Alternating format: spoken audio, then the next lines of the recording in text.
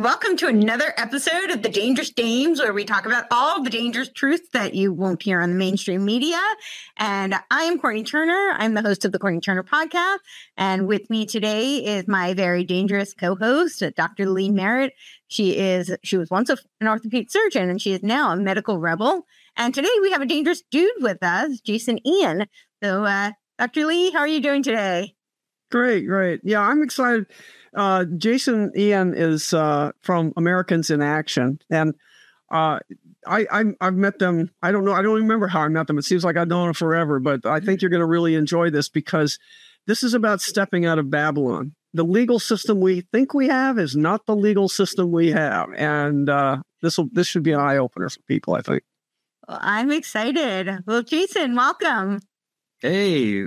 Nice to see you, dangerous dames, and I like that. I guess I look like a dangerous dude. Yeah, well, trust me, I know what you're going to tell us, and you really are a dangerous dude to the deep state, to the fake reality that we're in. For sure, that is for sure. I love that you guys have that. You ladies, I'm not going to say you guys. See, we're so conditioned that the mass populace refers to everything in the patriarchal consciousness as guys, and it's really, we need to go back to the matriarchal consciousness where it's the goddess energy. So dangerous dames is the beginning of that on our planet. So well, actually, you ladies, I'm grateful to be here. I thought guys was just the New England generic for guys and girls. That's what I thought too. You grew up in New York. Okay. Yeah, I always say you guys. And I'm in New York. She was raised in New York. I always say guys. Yeah, it's an East Coast thing. Yeah, totally. In the South, they say y'all. So sometimes I say that. What do you say on the West Coast? In the West Coast, you guys, or yeah, you guys. But here, it's interesting. It's an interesting thing to. We'll go on this quick tangent real quick. Yeah. In the law, there is no definition of the word you, Y-O-U. When you look up the word you, it's actually going back to England and European roots, Shakespearean times. You is usually referenced as the general, like guys or you all. So in the court system, when they say, are you such and such, you can simply raise your hand, metaphorically speaking, or literally ask the question, can you please define the word you? On all of your documents that you receive in the mail from Babylonian Empire, meaning credit card documents, summons, all these things, they always say you. But they never define the word you. It's not until somebody accepts the position of the word you that now they have become, there you go, look at that. It'll talk about it being plural, right? Yeah. Old English, you, dative and accusation, it's the plural. It talks about it being plural. And just for your entertainment and educational purposes only, we did not plan this slide here. So this is right off the cuff. Great. So it shows you right here that you is basically non-defined. It's as hey, you all. So in a court, when they say you, if the one that's allegedly the defendant responds to the word you, they've now, through their own volition and admittance, contracted with that court to be the definition of the word you. So you is always operated off of what's called the law of assumption and presumption. And it's not really, it's a law, but it's a agreement without actual reality behind it to support it. So the courts and the Babylonian Empire, right, operate off of assumption and presumption. And the example of that is what I was just speaking of, is when you, meaning anybody who's watching the show, receives a letter in the mail or a summons, right, or goes into court, and they say, are you Mr. such and such or Mrs. such and such? That's all Babylonian language. If whoever they're directing that question to responds, they've now contracted to define who that word you really is. Whereas if you go, well, who's you? Can you please specify who you is? That's why in our documents, when we write to Babylon, you say, dear Mr. Attorney Shyster, in parentheses after that, you put herein you, your. because now what you've done, you've defined who the you and the your are. So now the rest of the body of your document is, I received your letter on such and such a date, and you blah, blah, blah, blah, blah. And now there's no misconstruing of who the word you truly is. So through the law of assumption and presumption, the courts in Babylon will assume whoever they're addressing their communication to will submit to the agreement that they are that who they are trying to address it to. And all you have to do is to debunk that. And now you've derailed that assumption and presumption. You could do that administratively and then verbally if you have to.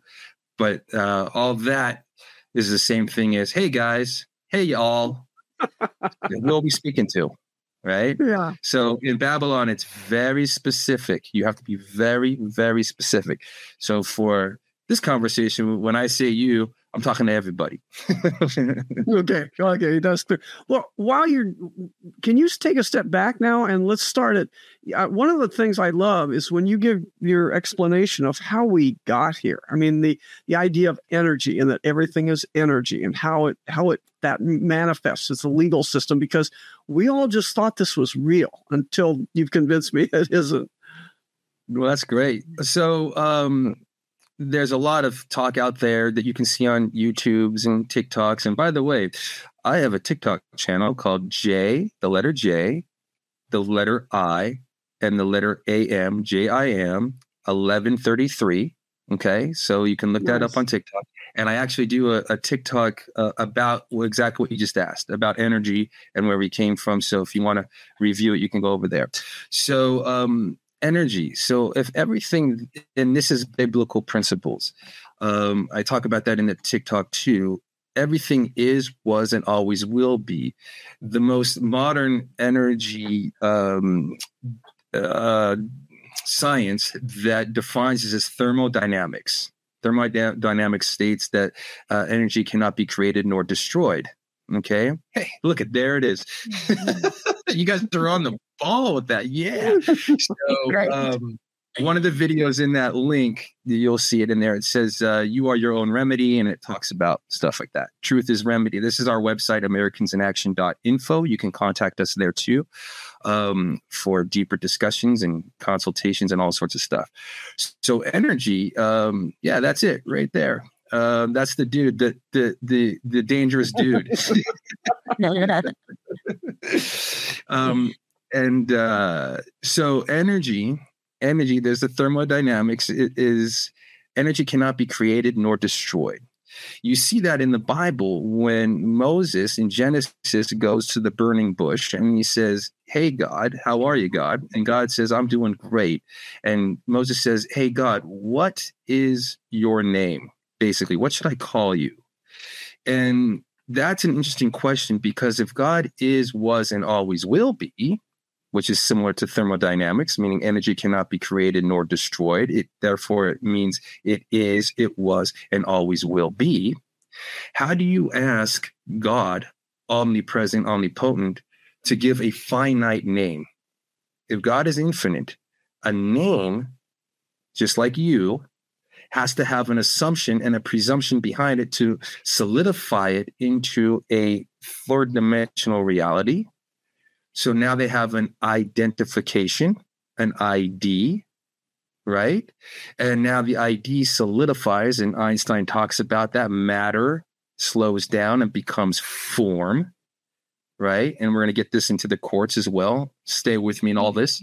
So if energy cannot be created nor destroyed, and it goes back to biblical principles where Moses goes, what's your name? And God responds with, I shall. The Hebrew translation is, I shall be as I shall be, which is another way of saying I am what I am. Another way of saying that is energy cannot be created nor destroyed. So existence is, was, and always will be. So this is Yod-Heh-Vah-Heh, right? This is what? Yod-Heh-Vah-Heh? Yud-Heh-Vah-Heh? Is that what you're trying to say? Yeah. Yud-Heh-Vah-Heh. Yeah. That's Hebrew for, right. God's quote unquote name. In actual fact, in Judaism, for those of you who don't know, it doesn't translate to I am, that I am. That's how it's been loosely translated. Okay. But it's Sorry, been I didn't mean to changed. interrupt. Yeah. No, they're just fine. I like that you did. It's changed over the years with infiltration and delusion and dilution of the translation, loosely translated. When you go back into the Hebrew translation of that scene in Genesis that I was just speaking of, it translates to I shall be as I shall be, which is then was later on going, I am what I am. Okay. But the premise is still the same. Energy is, was, and always will be. It's the same communication, just verbalized differently with different language. Okay. So the reason why we're bringing that up, so how does this apply to all of us? How does this apply to the courts? Well, if existence is, was, and always will be, then this is where we talk about a reality being a simulation or a hologram or whatever, but it also talks about you being energy, and it changes form. So we talked about this before, like if you take a prism, like a little pyramid prism, and you take light and you put the light through the prism, it refracts. And it gives the illusion that there are different colors, like in your background there with the purple and all the different colors. But it's light, right? Or even the background that we're seeing with the grid. So that I am that I am. And he said, thus shalt thou say unto the children of Israel, I am hath sent me. So I am is a high mantra. This is the King James version, which is a later version.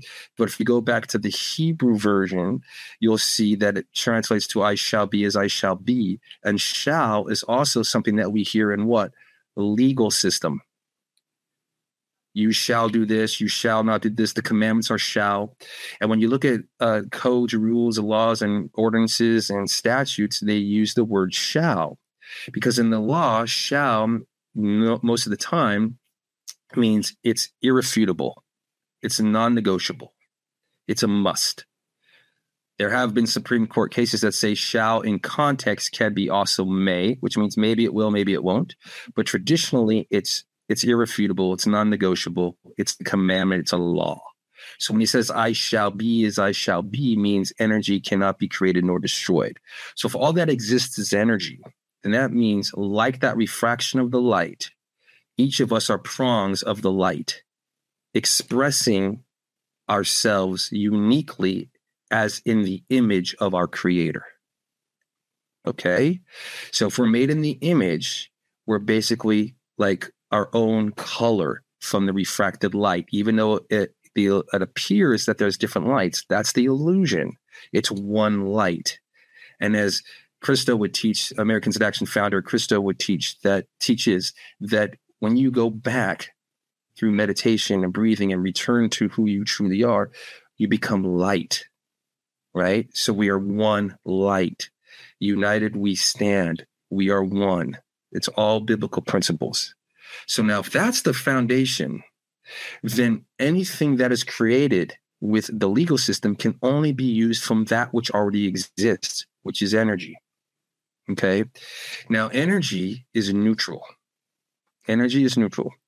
The only thing that happens is once there's an intention and a purpose behind the energy, now form, because the physical form comes out of neutrality of energy, now the form is created. It's like an artist. You have a blank canvas. The canvas is neutral. But the artist says, well, I want to paint something.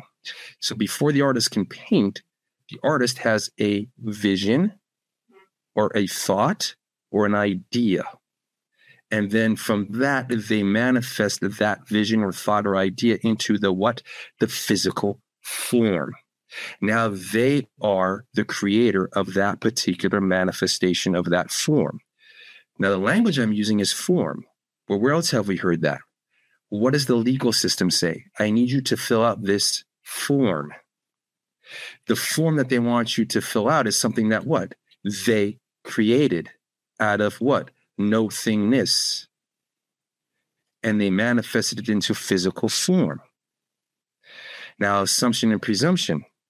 In the law, there is something that is called there's a maxim. There you go. Boom. Albert Einstein. He came in after the thermodynamics, which was Julius von Mayer. And Julius von Mayer, 1841, Einstein in the 1900s. So he's just repeating what thermodynamics is. So when energy slows down, it creates physical form. You manifest.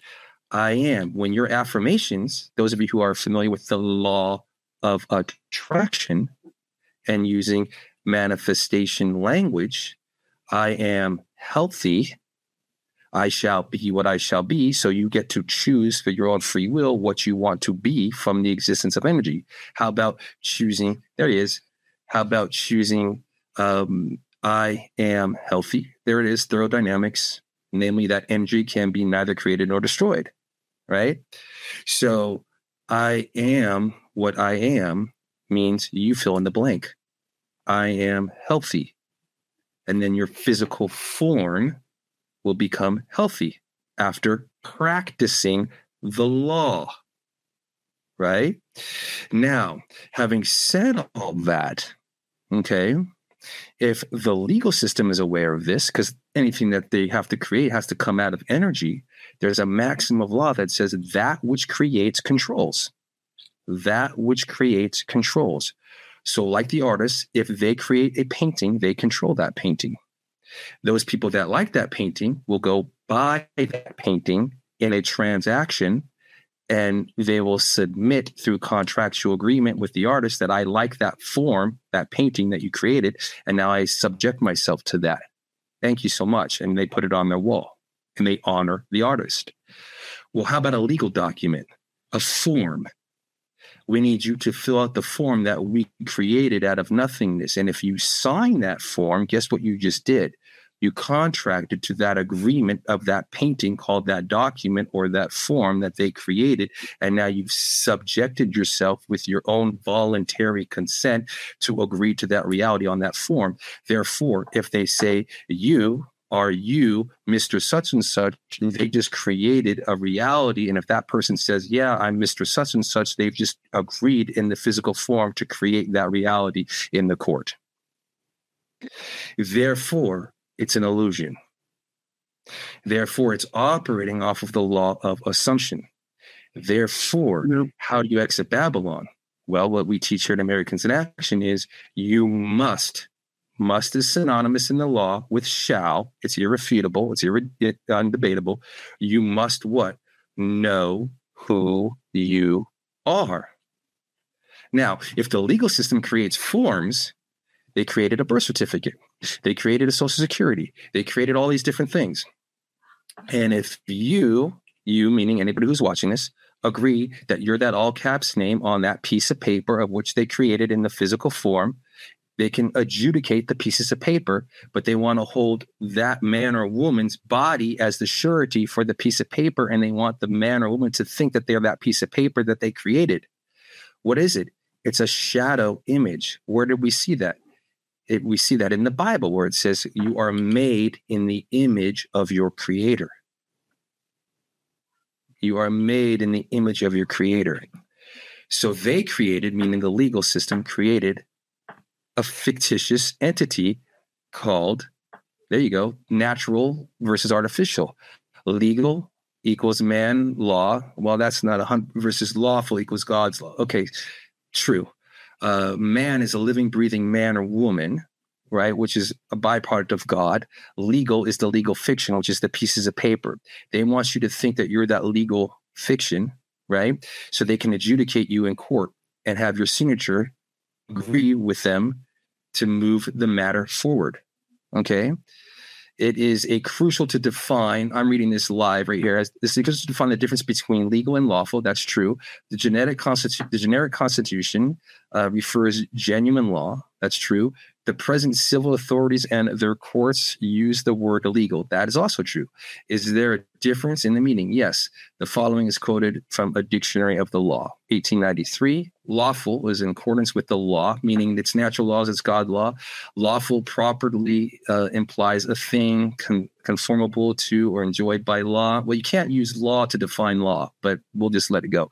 Legal, a thing in the form of after the matter of law, abiding by law. Not 100% agree with that, but I can undo a writ or warrant issuing from any court, and that's not 100% accurate either.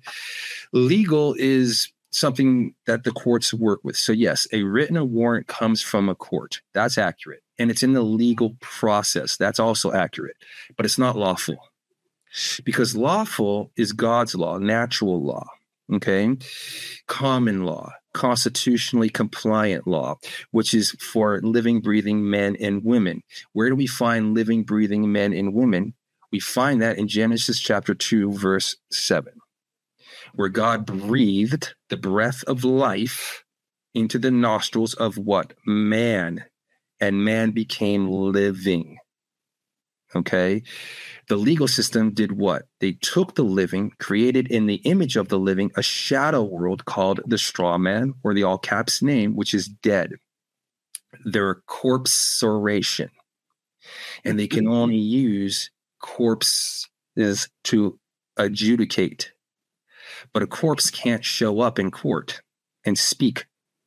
So they need a representative, something to represent the corpsoration, meaning the social security number. Therefore, they bring in the living, breathing man as a representative of that corporation. Now they can adjudicate in their legal fiction, unbeknownst to the one who showed up in the court through their own voluntary consent under the assumption that they are that corpsoration. Now the courts can continue to adjudicate. And they know it's about energy. That's why they say we need to put a motion in, because energy has to move in motion. Then the Lord God formed the man from the dust, Genesis chapter 2, verse 7. That's it. Dust of the ground. Now hold this up there for a minute and I'll break it down a little bit further. He breathed the breath of life into the man's nostrils, and the man became what? A living. That's not right. It's not supposed to be a living person. See, they changed it. It's a living soul. And when you look at the Hebrew, it says neshama or nefesh. It means soul or air or oxygen. Now, in this pusik, it's called a pusik. For those of you who don't know, I was studying to become an Orthodox Rabbi in Israel for about 3 to 4 years. So this is kind of why I know a lot of this stuff. And then I had some spiritual awakenings and so on and so forth. And now I've been called to do this stuff. So it's kind of fun. Okay. The Lord God formed man out of the dust. There you go. That's a good one. The Lord God formed man out of the dust. Now there's jurisdictions. What's a jurisdiction? Juris is law, right? Diction is what? Language, word, speech. It's always about right language. Now, language has been desecrated over the centuries, right? English is the most dense, but attorneys, by definition, they turn things around, language, right? So they'll manipulate language to facilitate their agenda, which is to be in a corpsoration, their legal fictitious world, which is illusionary unless somebody agrees to it. Now, if you bring that chapter 2, verse 7 up, you'll see that there's 3 jurisdictions, okay? There's the land jurisdiction, the air jurisdiction, right, and the water jurisdiction. The water jurisdiction is admiralty law, which is the corporations. It's the legal fiction. The air jurisdiction is the highest jurisdiction, which is God's law, natural law, which we've kind of covered here a little bit, which is synonymous to what? The breath. Okay. The water jurisdiction and the land jurisdiction. Land jurisdiction is man on the land, constitutionally compliant land. This whole verse has all 3 jurisdictions in there, which means that you as a living, breathing man or woman are all 3 jurisdictions, which means you, when you know who you are the law. That means because the law is found in what? Your heart and your soul, because you are connected to your creator, because you are what? You're made in the image of your creator. The legal system used that same concept and created the legal fiction so they could control it, because we already said that which creates controls. So they need to control something, so they control the legal fiction. And if somebody assumes and presumes to be in that legal fiction, guess what? They have control over that person. Person is defined as a corporation, right? That's why that other verse wasn't right. But when you look at verse 7 here, and God formed man from the dust, well, there's the land jurisdiction, the dust, which is the ground, and breathed is life, which is oxygen, into the nostrils, the breath of life, and man became a living soul. Soul is essence, is spirit. Where's the water jurisdiction, Jay? Well, isn't the body made up of 75% water and blood? So when you go into the court and you say, and this is all for your education, entertainment purposes only, do your own education and personal, I'm just that dangerous dude, okay? Here to help you look at stuff. But it's all right there in front of you when you decode it. Why do I say decode? Well, they use codes too. They even say it right out front. Rules, codes, ordinances. It's codified in title codes. The law that they use is always codified because they're using codification, and you have to decodify it, right? So that you can stand upon your upon your merits, right? Mm-hmm. So with that, you have to understand and understand and overstand all the different languages so that you know who you are. And when you start realizing and knowing who you are, then you can exit Babylon and live freely. What's all this so-called contracts exist in thousands, including a great variety of deeds, conveyances, bonds, receipts, accounts. Yes, it's all true. And most important of all, actual legal decisions given by the judges in the law courts. See, in this, I'm not sure where this came from, but do you see how they interchangeably, incorrectly use law and legal to, it's all double talk. Right? So-called contracts is true. Contracts are so-called until they agreed. Babylonian works only on paper, right? So the Babylonian Empire exists on paper, right? That's why they always want you to do an administrative process. That's why they always want you to sign the paper so that you could move the matter forward, right? Energy has to move like a currency. Currency is another way of saying money. What currency are you using, right? So it's all about energy movement. So the foundation, like you asked, Lee, where does all this come from? Well, I hope your viewers are getting a mind blown here to see where it all comes from. It comes from within you. The way you get exit is it comes from within you. The silver bullet is from within you. And when you realize who you are, now you can start doing your administrative process, and your administrative process is on paper using their own system against them, right? For lack of a better term, you can now navigate through Babylon and what they say in Revelations, exit out of her. Right? So when you start looking at where all these things come from and you take a deeper dive backwards, you become a very dangerous dame or a very dangerous dude for freedom. And I hope that answers your question. Yeah, no, I hope you'll do a practical example of that. You've taught me enough that I've had some practical examples of my own, just announcing to them that I didn't understand, I didn't understand when I got summoned to court, for example, and I called you about this one time, they for jury duty. Now, there was a time I would have gladly served on the jury, except I kind of know what the game is now, and I didn't really want to play, but I would have if I thought it would be a good use. But here's the thing. I just honestly asked them how to fill out the forms, because they sent me this postcard with the big red letters that says, you must go on the internet and you must get on this site and do this. Or what? They don't tell you or what. But anyway, right. Big red letters. So I go to the internet. I'm called to jury duty. I go in there and I say, and it asked me, are you, all in caps, are you lead deacons Merritt? And I said, no, because, as you just pointed out, I'm a living, breathing child of God that lives on the land of the state of Iowa. Not whatever they said. I'm not a corporation.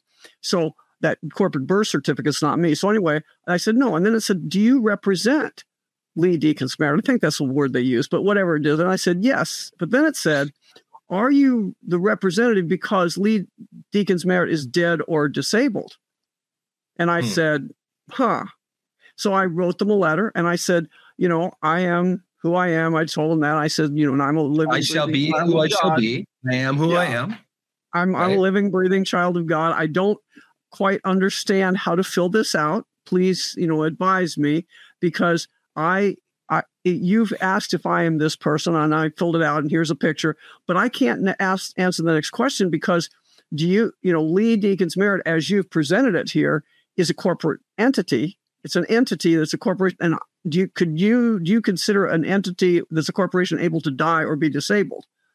Good for you. And then I just what did they say? Well, they didn't say. That's the point. I said, because they know that I know. This is the game we're playing, I think, here. I said, so if I don't hear from you, if I don't hear from you by October 6th or whatever the date was that I was supposed to show up in court, I will consider this matter closed. And of course, I never heard from them again.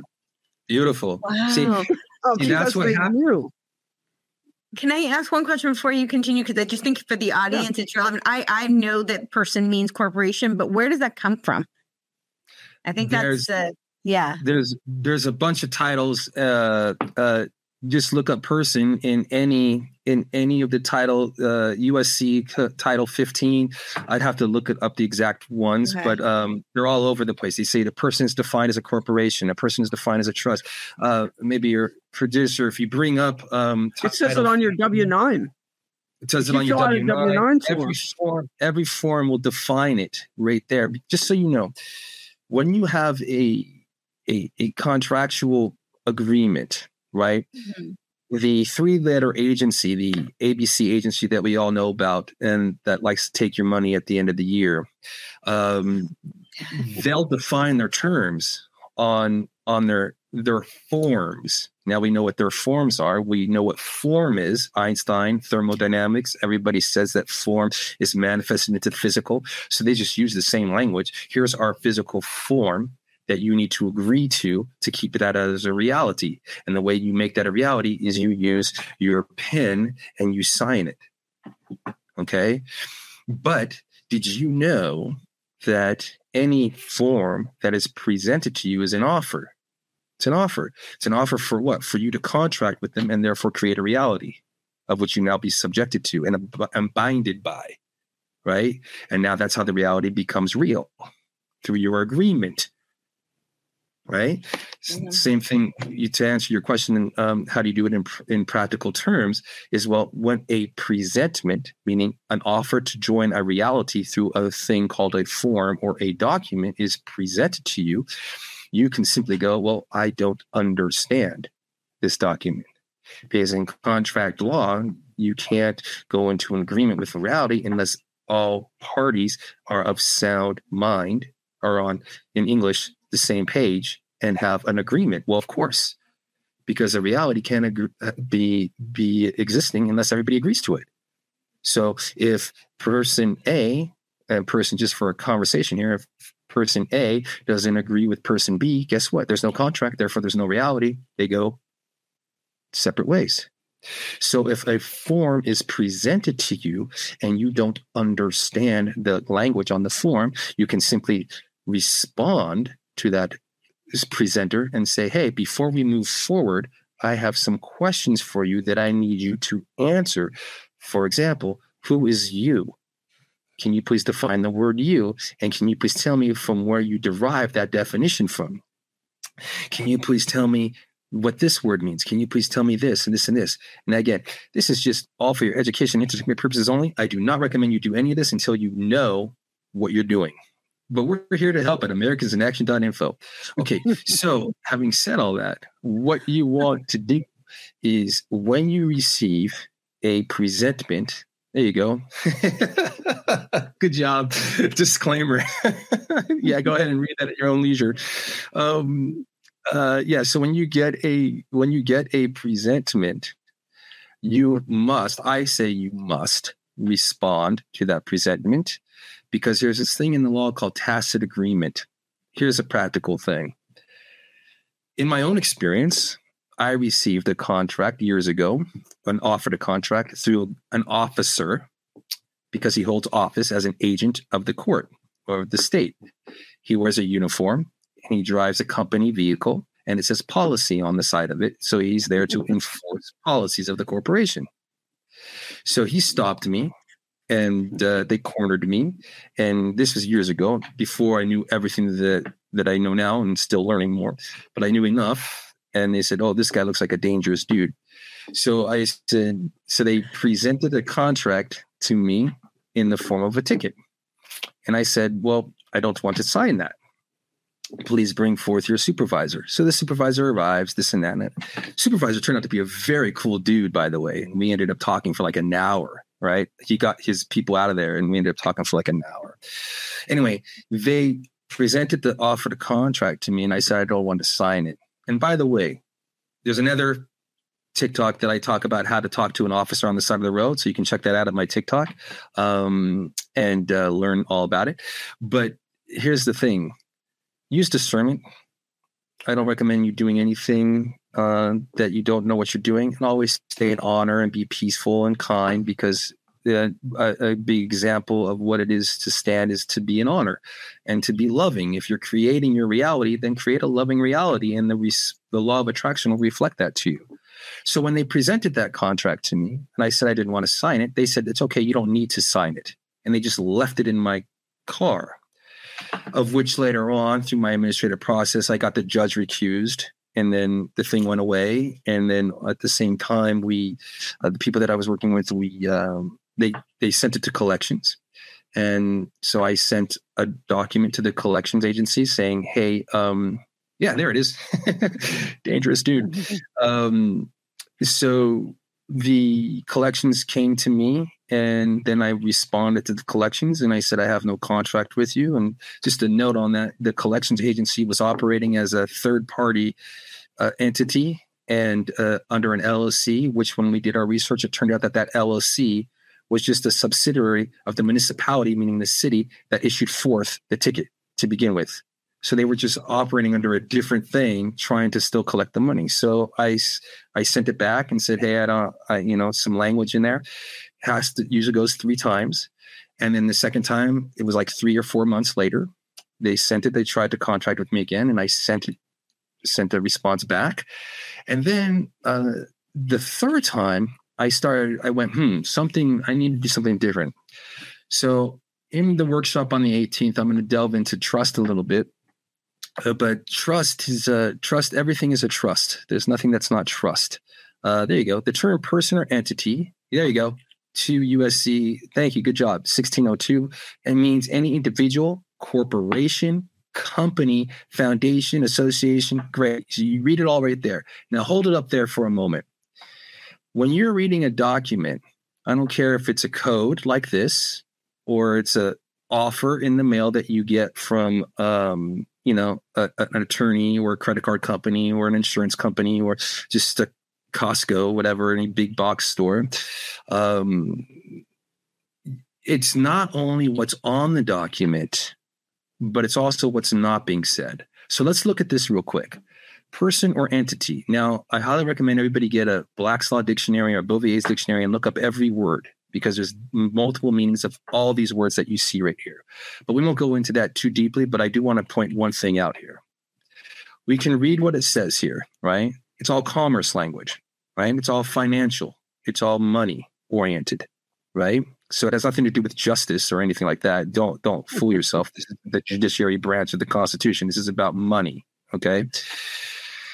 But what doesn't it say here? It says the term person or entity, et cetera, et cetera, et cetera. What doesn't it say? It doesn't say man or woman. It doesn't say living, breathing soul. It doesn't say God creator. It doesn't say everything that we read earlier on in this presentation of Genesis chapter 2, verse 7, that God breathed into the nostrils of what? Not a person. He breathed it into man. He breathed into people. What does our Constitution say in the preamble? We the people, not persons, not entities. Right. And that we are endowed by what? Not Creator. to USC, that's exactly right. Not to USC subsection 1602, subsection 14. No, we are endowed by what? Our Creator, just like it says in Genesis. That's why do you know who you are is where this whole thing starts of how to exit out of her. The her that you're exiting out of is the illusion, the matrix. This right here, what we're seeing on our screen, is to know that you're not an entity. Is to know that you, the living, breathing man or woman, are not a corporation. Now, you can use the corporation, meaning your all caps name, or an EIN or a TIN or whatever you want, to navigate through that legal fiction world. Just like if you decided to go sit down and play Monopoly, you've consciously, through your own consent, just like it says in our Declaration of Independence, that the government, meaning the corporation, operates off of the consent of the governed, meaning your own voluntary consent. So you can decide to play in the world of Babylon. Just don't realize or get caught up that you are that Babylonian world, which is what they want through assumption and presumption, to assume you to think that you are that person. Right? Wherefore come out from among them, meaning the corporation, and be ye separate, saith the Lord, and touch not the unclean thing, and I will receive you. Okay? So we can unpack that a little bit if we want. And I heard another voice from heaven saying, come out of her, my what? People. They also use persons in King James Bible. Make no mistake, they know what they're doing. That ye be not partakers of her sins, and that ye receive not of her plagues. Now, there's some religious dogmatism in there. It's also King James's agenda, but you can decodify it, right? And see when they do use specific words for specific messages, and when they're construing it to mean something else, right? So they bring in truth, and then they take away truth, and then it's up to you to decipher the truth through their codes. But they were very clear in this particular version that when it says come out of her, my people, well, that's of course, because you have to be alive to come out of the dead, the corporation, right? And then the sins in trust law, the highest jurisdiction. Another practical term is in some of our documents, there's a thing in the law called amicus. Amicus. If you look that up, amicus is be a friend of the court. So that means you're not controversial, because the corporations have to operate off of controversy. When you're a friend of the court, you're coming out peacefully, and you're standing upon your own knowingness of who you are. Okay? And there's no controversy, because the controversy can only exist with the legal fictions. But if you're a living, breathing man or woman, you're saying, hey, I'm here to settle the matter as a representative of that all caps name. Okay, so amicus. Amicus typically relates to the phrase amicus curiae, plural is like Latin, which means friend of the court. Okay, I love this. Your producer's on the money. This is great. I mean, I just talk and he just brings stuff out. This is great. Amicus is an individual and organization that is not a party to an action. Right. So this is great. This is great because this is a very practical application of how to handle the courts. If the courts work on that legal fiction and they're adjudicating the all caps name on that piece of paper, and you come in as an amicus of the court with, like that definition just said, you're not a party to the matter. You're there to settle it on behalf of the matter. And in trust application, that's exactly what you do. Because we won't get too much into trust here, but if you take the workshop on the 18th of this month, we'll delve into it. But the framework is in trust. There's different parties, and everything is a trust. Actually, there it is. Everything is a trust operation in the court. They do what's called a constructive trust, and then you have to turn that around into an express trust, and there's a whole bunch of stuff which we'll delve into in that workshop. But that code that you just saw up is trust language as well. It's saying you're coming in as a friend of the court on behalf of the matter to settle the matter, but you're not the party in the matter. Therefore, you're not the surety. Therefore, they can't charge you. Surety is the one who's liable for it, right? But if you're there as the representative, right, that's why they want you to get an attorney, so the attorney can represent the quote unquote you. And there's another TikTok that I did on there. You find it that talks about when you hire a bar attorney, what happens truly, what really happens is you give your power of attorney away. And now you've contracted with their corporation, because all attorneys are part of the Babylonian Empire via the bar association. Okay.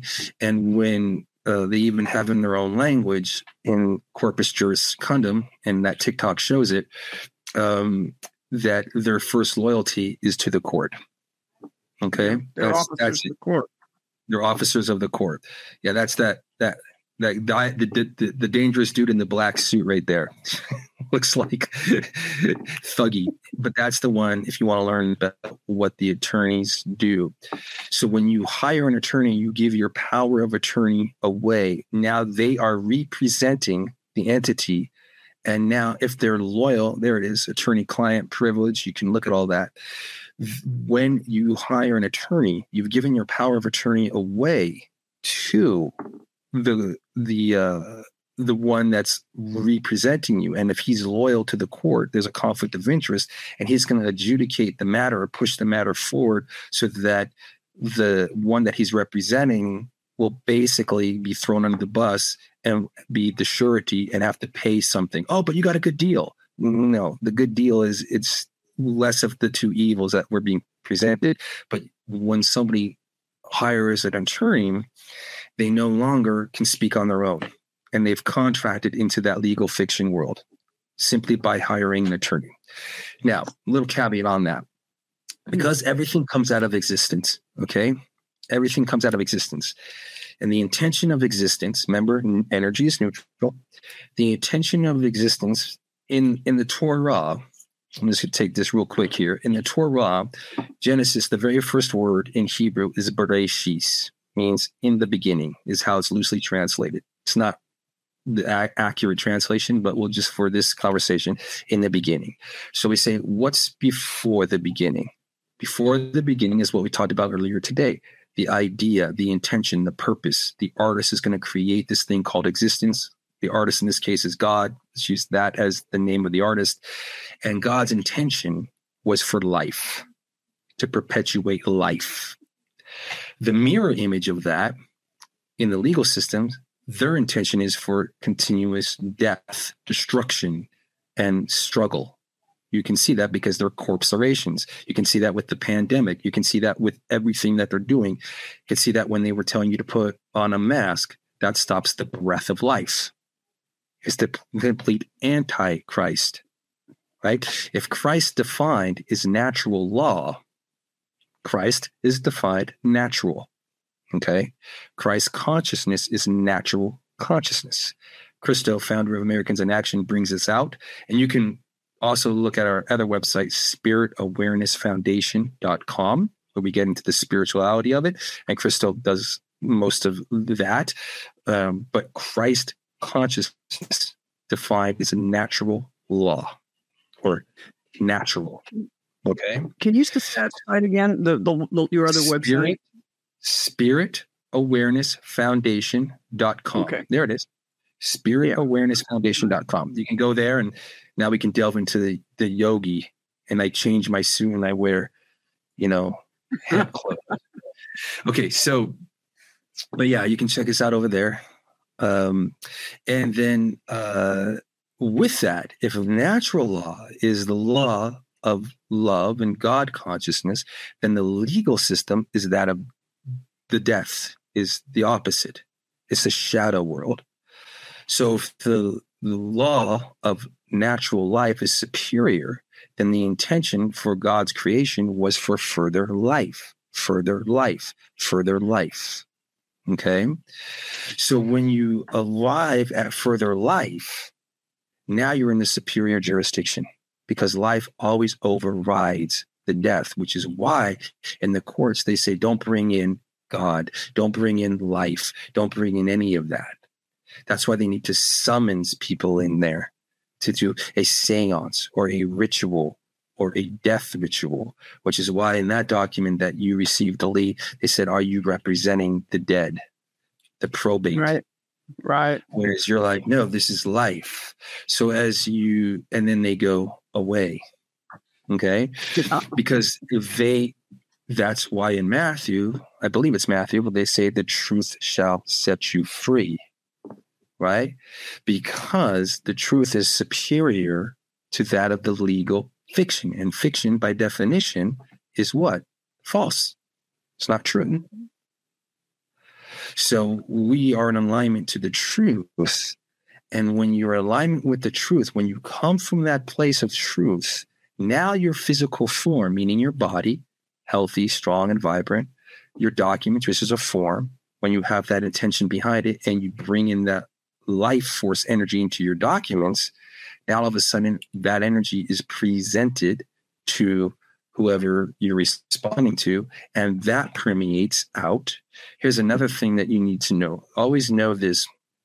Never assume, first of all, never assume, but never assume that the courts don't know what they're doing. Yeah. That the courts don't know what they're doing, because they know exactly what they're doing. Even if they don't, it's better for you to come back and have the point of view that they do know what they're doing. Okay. And that makes your documents very meticulous, right? And you very conscious of what you're doing. And so when they, and I have documents that we've done here at Americans Action where they just go away because they'll run away. Just like I was telling you about that ticket, I operated trust, and then I wrote to the trustee of the city, and I said, okay, I need you to present the rest of my documents to that guy because he's the trustee and he needs to handle everything. After I did that, they never talked to me again, right? So just like when you responded to your jury trial, you brought in life and you asked questions. See, they say, come into the kingdom of heaven as the child.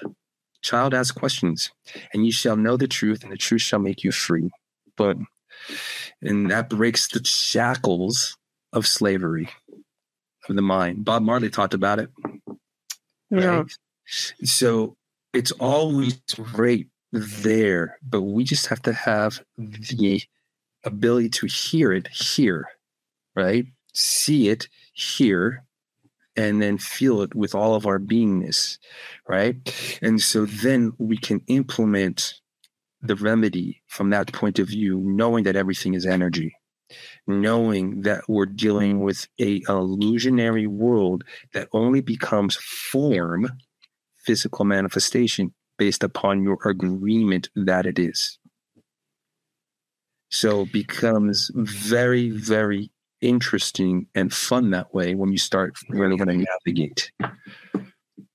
I just wanted to ask you in a big picture, because I just kind of came up thinking this way, that about the birth certificate and about this false reality that we're in. So at one time we were slaves. They had chains on people, and a few people in the world, the pharaohs, let's say, ruled, and everybody else was a slave. They were physical slaves. They had to be fed and cared for, and that got real messy. But now we're given a birth certificate, and that birth certificate doesn't just have our names in caps. You know, they put on a piece, they put on some of our blood, and they put a 3-dimensional seal on that. And this makes it paper that can be in commerce. It's a commercial paper now that can be bought and sold. Am I right so far? And so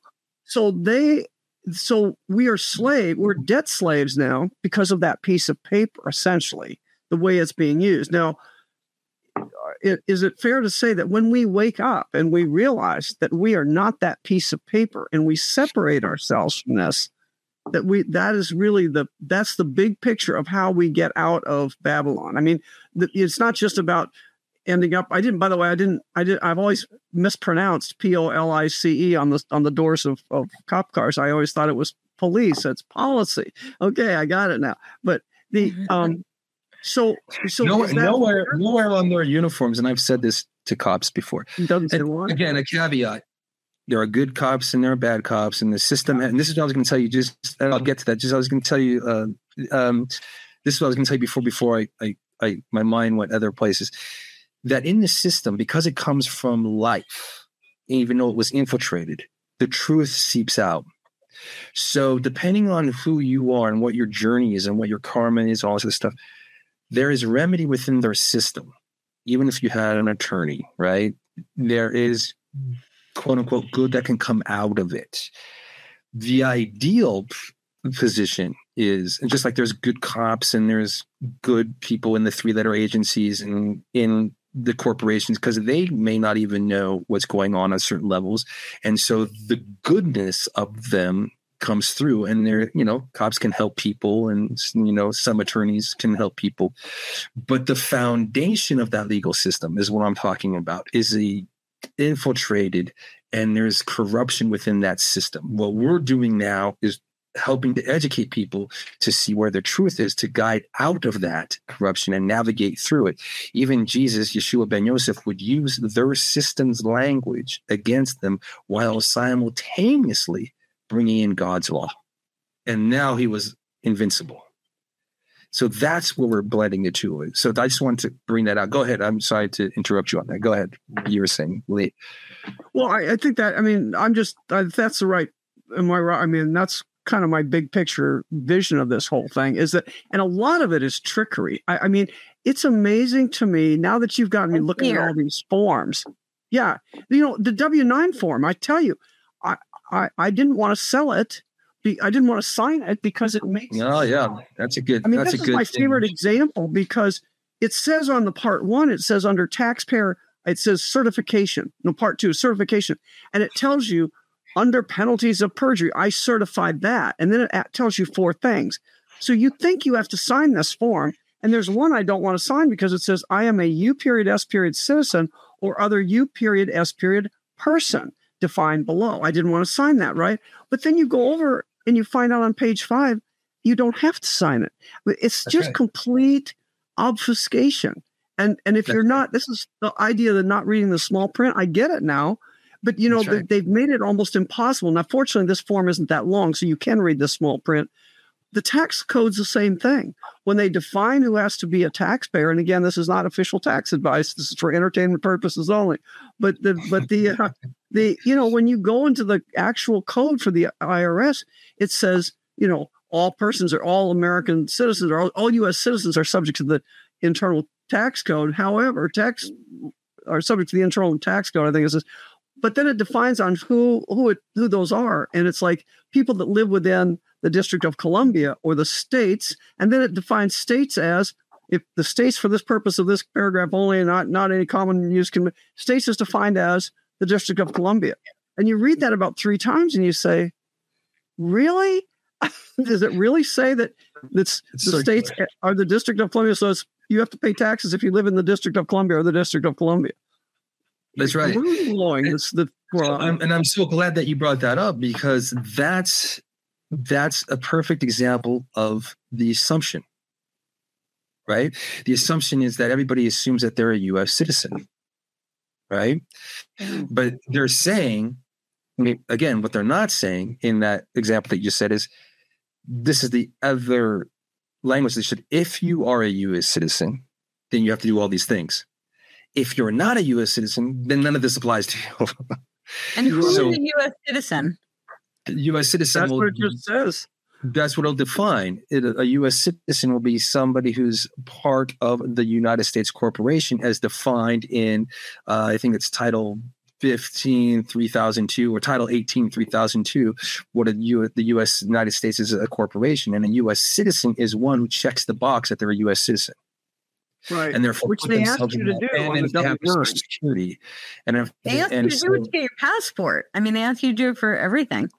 They ask you to do it for everything. And there's even in their own codes, they'll say that employers, they are required. See, here's how the language works. And you have to unpack it. So the employers it says in their law, it says, it is required, which is kind of like a shall. It is required for employers. Now, here's the kicker. to suggest employees to file taxes. So if you unpack that, the requirement is just to suggest. Right. So once the employer suggests file taxes to the employee, okay, great. Thanks. I appreciate your suggestion. Done. I suggest you look both ways before you cross the street. I suggest you do that. Do you have to? No. But I'm required, if I'm in their system and have a business license, to suggest that you look both ways before you cross the street so that I'm not liable if somebody gets run over. But I can't make you look both ways before the street. Just same thing, like I'm required to suggest to bring the horse to the water, but I can't make that horse drink. Mm-hmm. And just like that document that you have just read, Lee, they disclose it on the same document. If you're a U.S. citizen, then under penalty of perjury, if you check that box, you're agreeing to this. But on the back side of that piece of paper, it says you don't have to fill out this piece of paper. Yeah.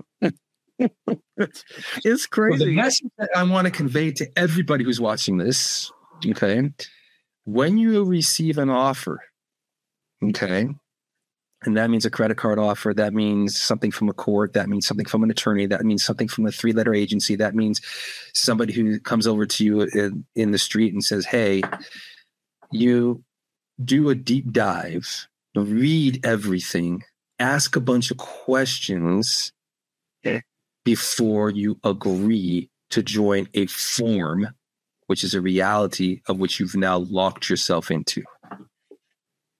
And now you're liable for it based on your own consent. We're working with some people right now, and they're trying to get out of the situation because at the time they were ignorant. I don't mean that in a condescending way. They just didn't know. And, we've all been ignorant. I'm ignorant about stuff that I don't know about right now too, because we keep learning more and more. And then the ignorance goes away as we learn. But they got themselves into a bind. And our first questions are, what did you agree to before you got into this bind? In other words, how did you get yourself in this bind based on your actions that you did prior? And the actions that you did prior means there's some sort of agreement that you did, and now you're trying to get out of the agreement. So let's see how we can navigate through that. And there are ways to do it. But at the same time, if you're locked into a reality, in order to exit that reality, you have to do certain actions, but you have to do it with clean hands. You have to clean. That's a maximum of equity. You must go forth with clean hands. That who wants equity must come with equity. In other words, in religious doctrine, it means you must repent. You have to clean up your mess, and then you can move forward. And then the courts will have a whole different experience with you, as Babylon will. And you can exit pretty easily when you do your things and you dot your I's and you cross your T's and you go, hey, and you do it in honor.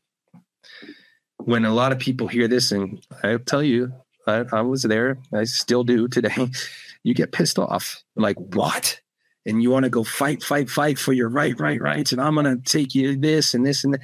I don't recommend that. Just experience.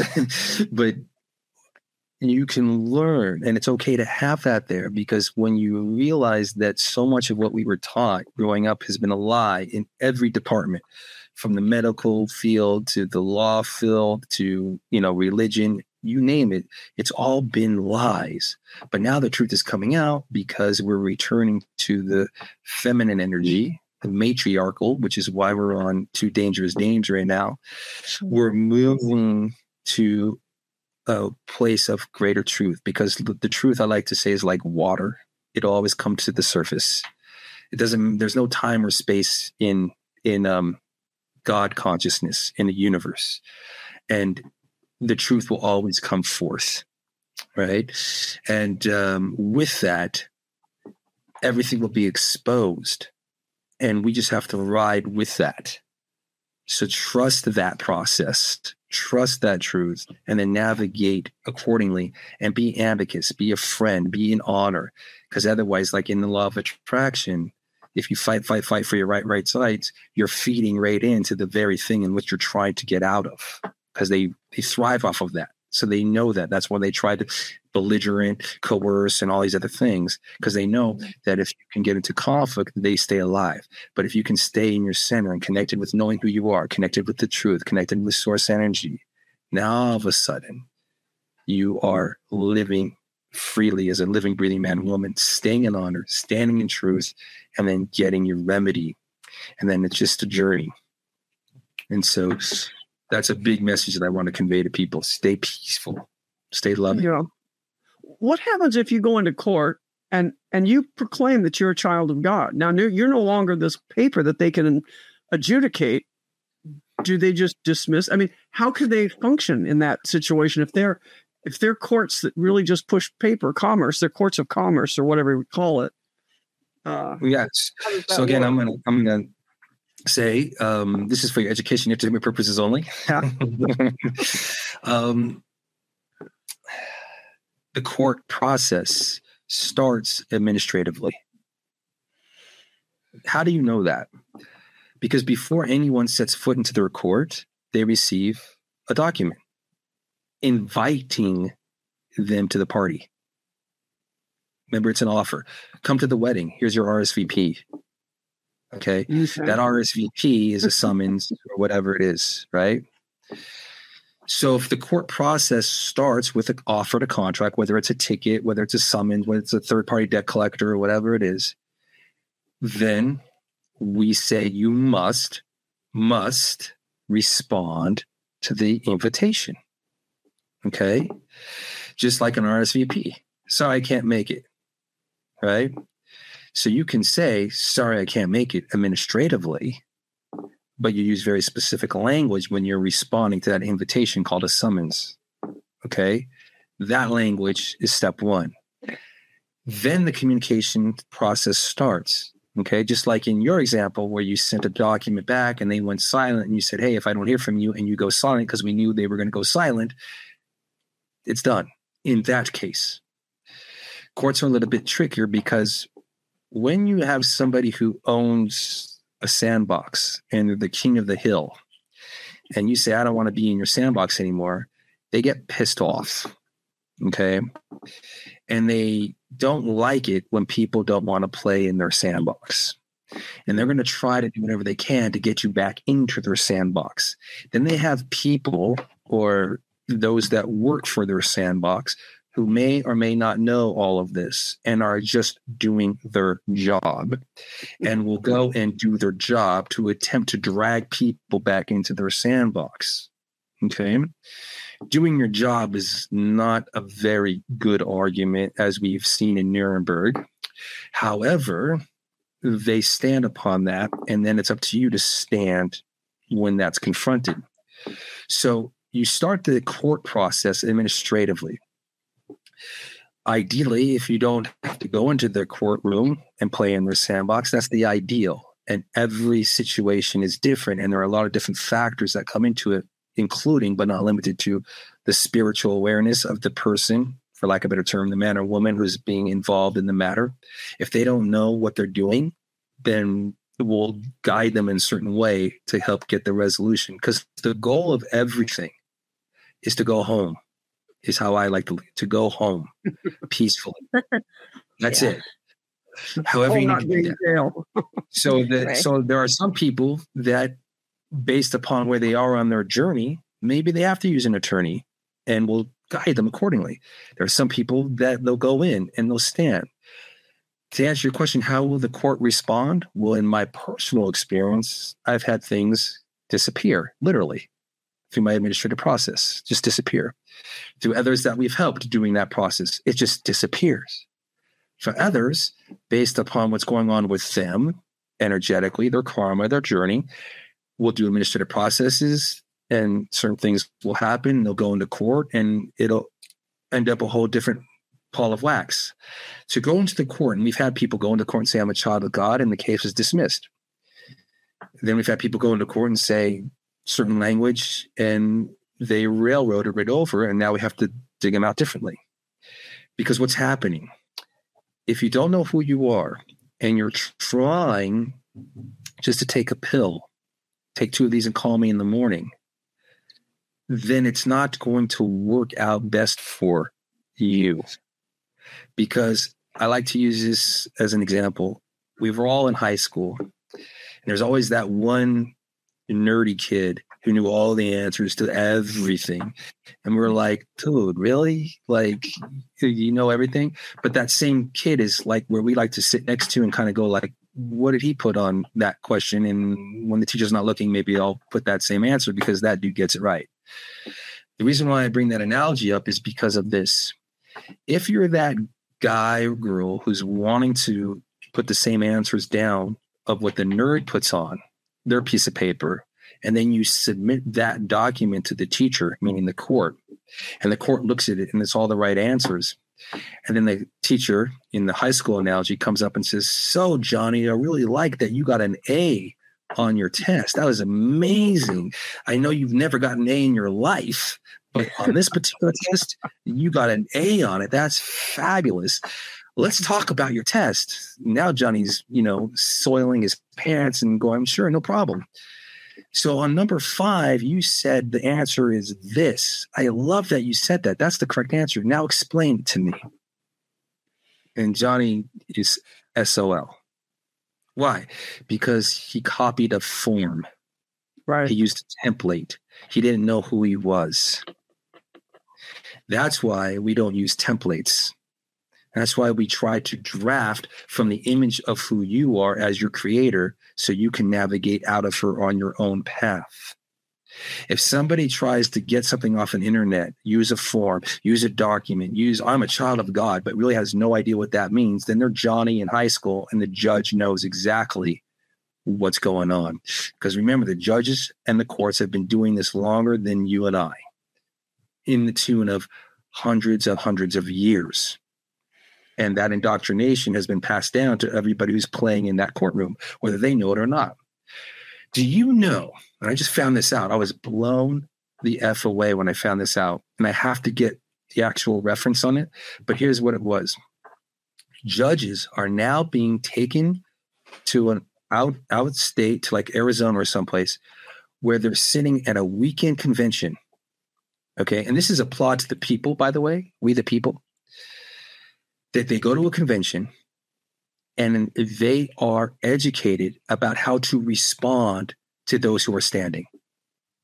Oh, really? I just found this out. They're literally going, okay, if they say this, you say this. If they say this, you say this. It's like part of their judgeship. I just saw this like a week ago, and I have to go find it again and really do a deep dive into it. But it doesn't surprise me. They move the goalpost. One of the things that you always have to remember with the court, the number one rule of the court is that they change the rules. Mm-hmm. Okay. So when you go into court, you have to know who you are. You have to be on your game.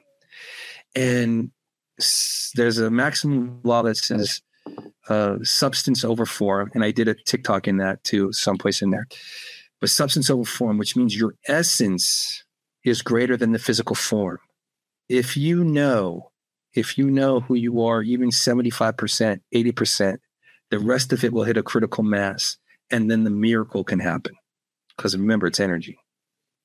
If you're little Johnny and you don't know anything and you're trying to use a form and say some language, I'm a child of God, and the judge goes, that's great. Tell me what that means. You are Johnny, right? Well, if you don't know that you're not Johnny and you say, yeah, I'm Johnny, guess what you just did? You just contracted with them and they're going to railroad you and now you're going to jail or whatever. So before you go into court, we'll coach people if they're deciding to go to court.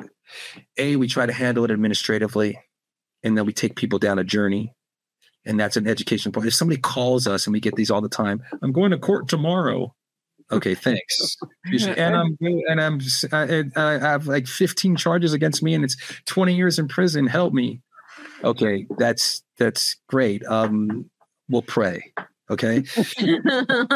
If you give us like a month, 2 months, and you're in it for the journey, okay, we start administratively. We educate you with the language. It's not about taking 2 pills and calling me in the morning. That paradigm is done. The new paradigm on the planet is you are sovereign. It's what Jesus said. We'll give you a fish and then we teach you how to fish.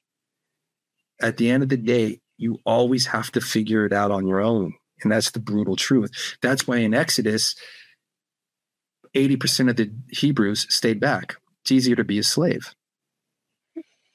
And then those that entered the promised land were like 2. Okay?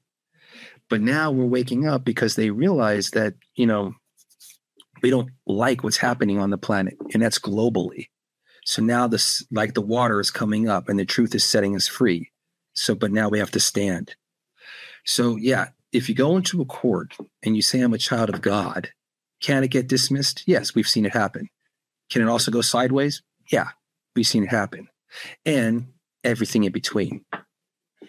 Because it's not just using the language, it's knowing what it is that you're saying. And then the language becomes potent. And that's standard. Yeah, I have 2 questions on that. Firstly, I wanted to just address when you were talking about how they had a meeting to address those who are standing.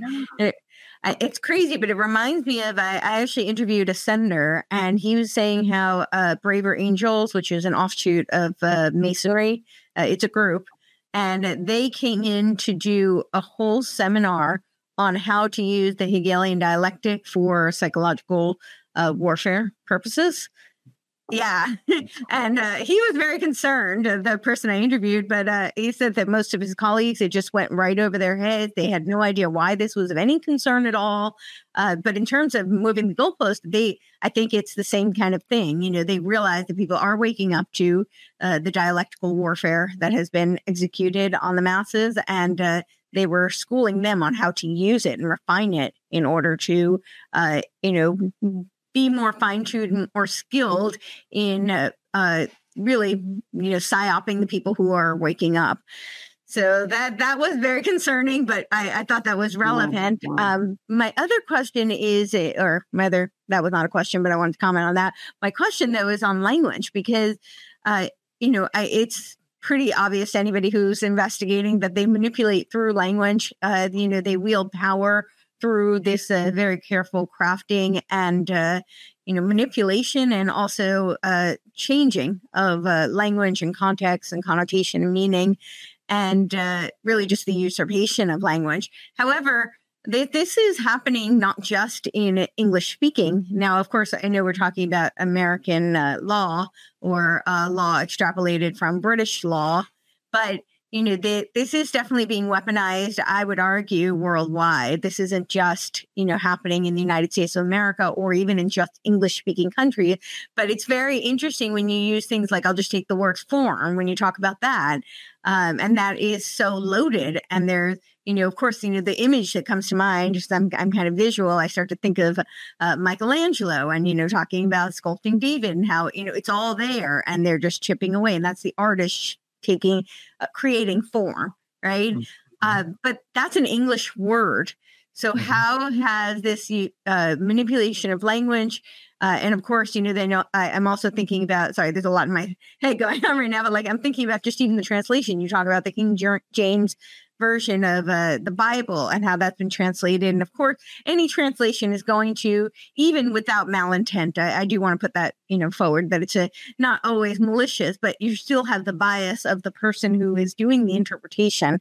And even, sometimes there is nefarious intent behind it, but sometimes it's just could be the error of their own bias, because we're human, we're fallible, and we can only work within the framework of the knowledge and scope of which we possess. So I guess, so my question is, how does all of this, it seems like the English language, though, and maybe it's just because I don't speak other languages, that might be my own ignorance, but it does seem like the English language has been so well utilized for this purpose of a very carefully manifestation of what they desire, casting spells, if you will. So, yeah, can you speak to any of that?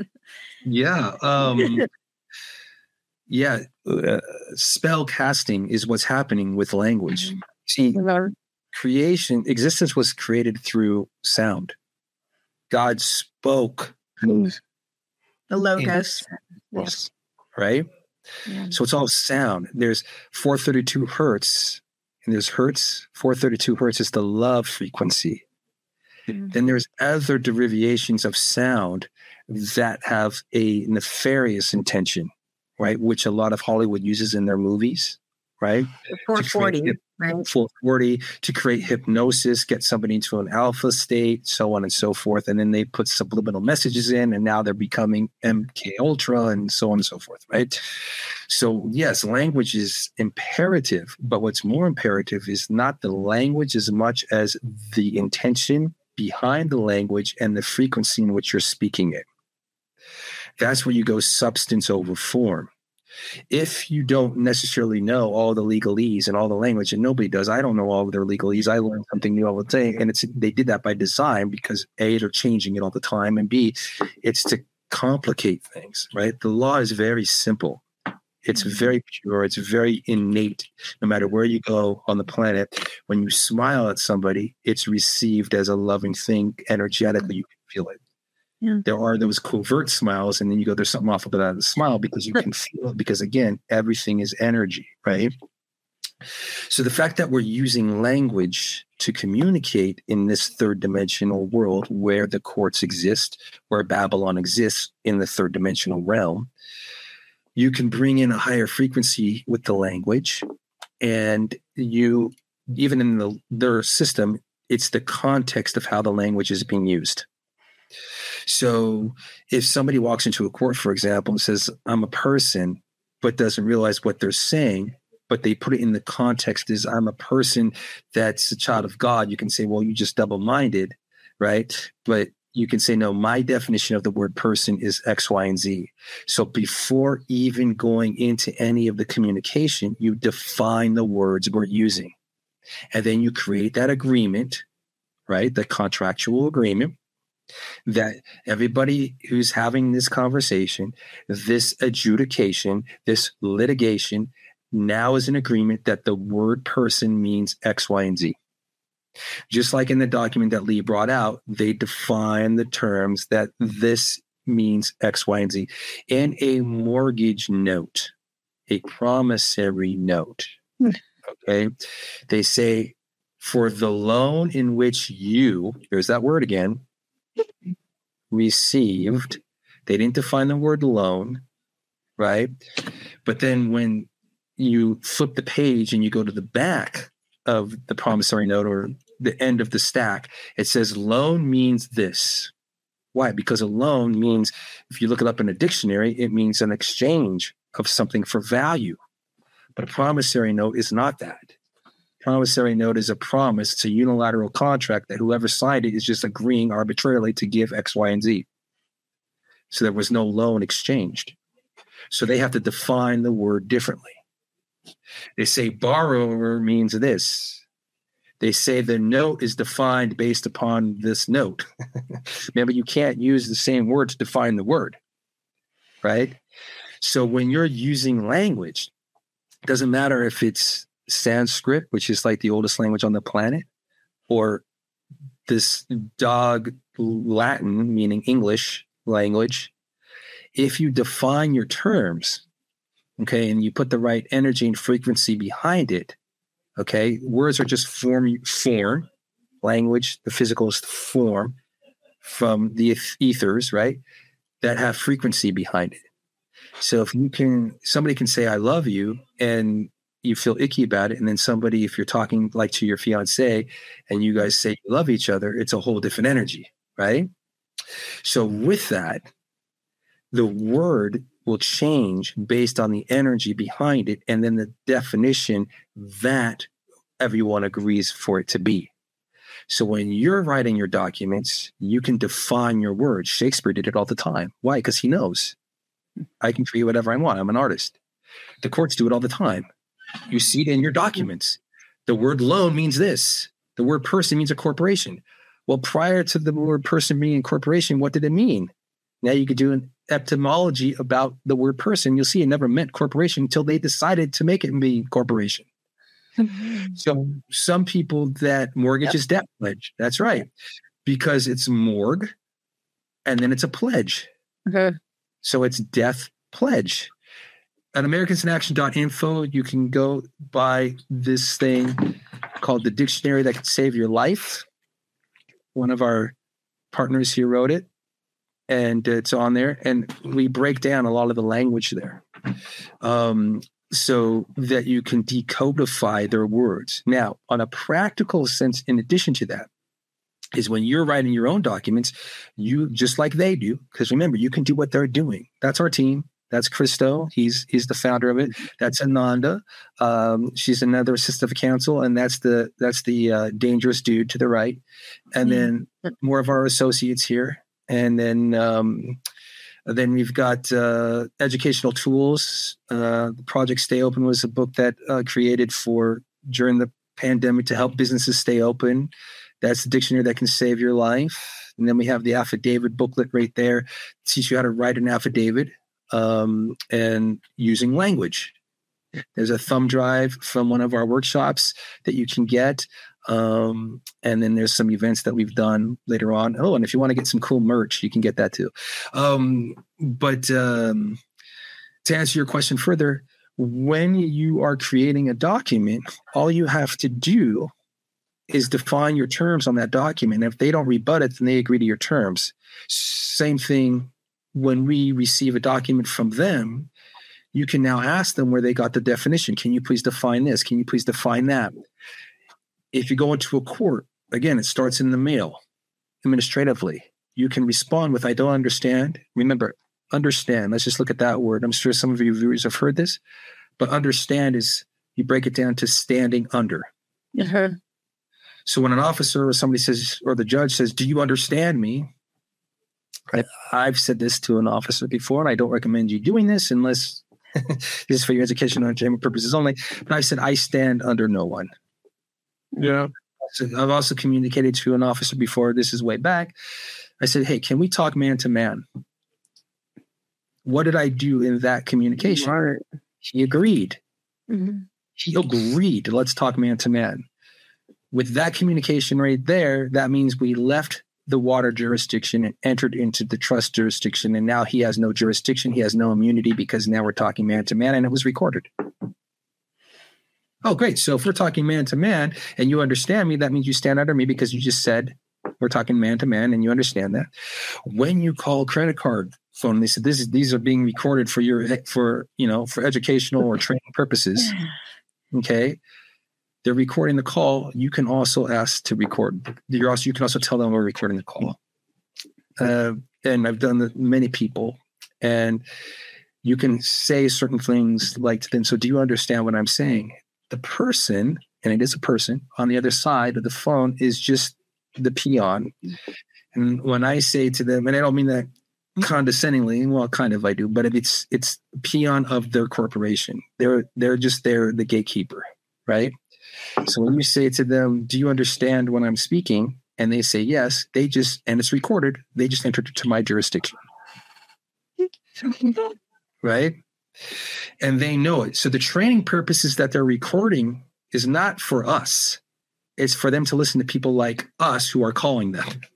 And then they have those workshops in Arizona to train how to respond. How to take us down. So when they say training purposes for customer service, that's a mouthful. It's how are they going to serve the customer to protect their interest, and they're training their employees. Okay. Most of the time. Got it. Wow. Most of the time. It's not always. Sometimes it's there to have good customer service. Again, but this dangerous dude likes to go down that other path because anything above that is better, right? So if you can handle that way, that's great. So this whole tangent that I'm going on here is to answer your question about language. You're creating the language. You define your terms. You can also present. We've had some people, one of my mentors, who's just an old school guy, man. I mean, he lives off the grid and you have to go find him to talk with him. But when he was going through his journey, he was going to a court case and he said, before we move forward, I need you to define all the terms that you're going to use in this. And he presented that in a document. I need you to define everything, every word that you're going to use. I need that definition before we can proceed. Of course, they didn't give it to him. So he said, okay, well, we're done. But that was him. I'm not recommending you do that. This guy knows what he's doing, right? But he presented it to them and said, I need you to define all those terms. Well, we've done that with certain court cases here and with documents that we do on a microcosmic scale. But you need to have the language defined. And if they don't, well, then there's no contract. Sorry, we can't move forward because I don't understand that language. Therefore, I don't stand under you. Therefore, there's no contract. Therefore, we can't move forward. And they'll get mad. You must. You. Well, who's the you in the room? I don't know who the you in the room is that you're speaking of. You're talking when you so far the examples we've had have been dealing with government coming after one thing or another. How about in like you're being sued by somebody else, private individual, and somebody gets a lawyer and says your dog damaged my deck chairs, and I'm suing you for whatever. So if you're talking about something like that, you can use your transmitting utility, aka your all caps name, and adjudicate in a private matter like that because it's contractual. But remember, in any case, whether it's private or public, whatever, well, anything in those courts are going to be, until you transform those courts into a private matter, right? And there's ways to do that. They're always going to be public because the courts, just so you know, the courts can wear multiple hats. They can wear the public side hat and they can wear the private side hat. And in a small claims court, like what you're talking about, like, man A wants to sue man B, right? Because their dog did something to their house or whatever. Again, it starts administratively. Okay. Man B is not going to know that he's getting sued by man A because his dog did something to the fence or whatever until he receives a letter in the mail. Okay. That's where you can respond to the letter. Hey, let's make a settlement outside of this.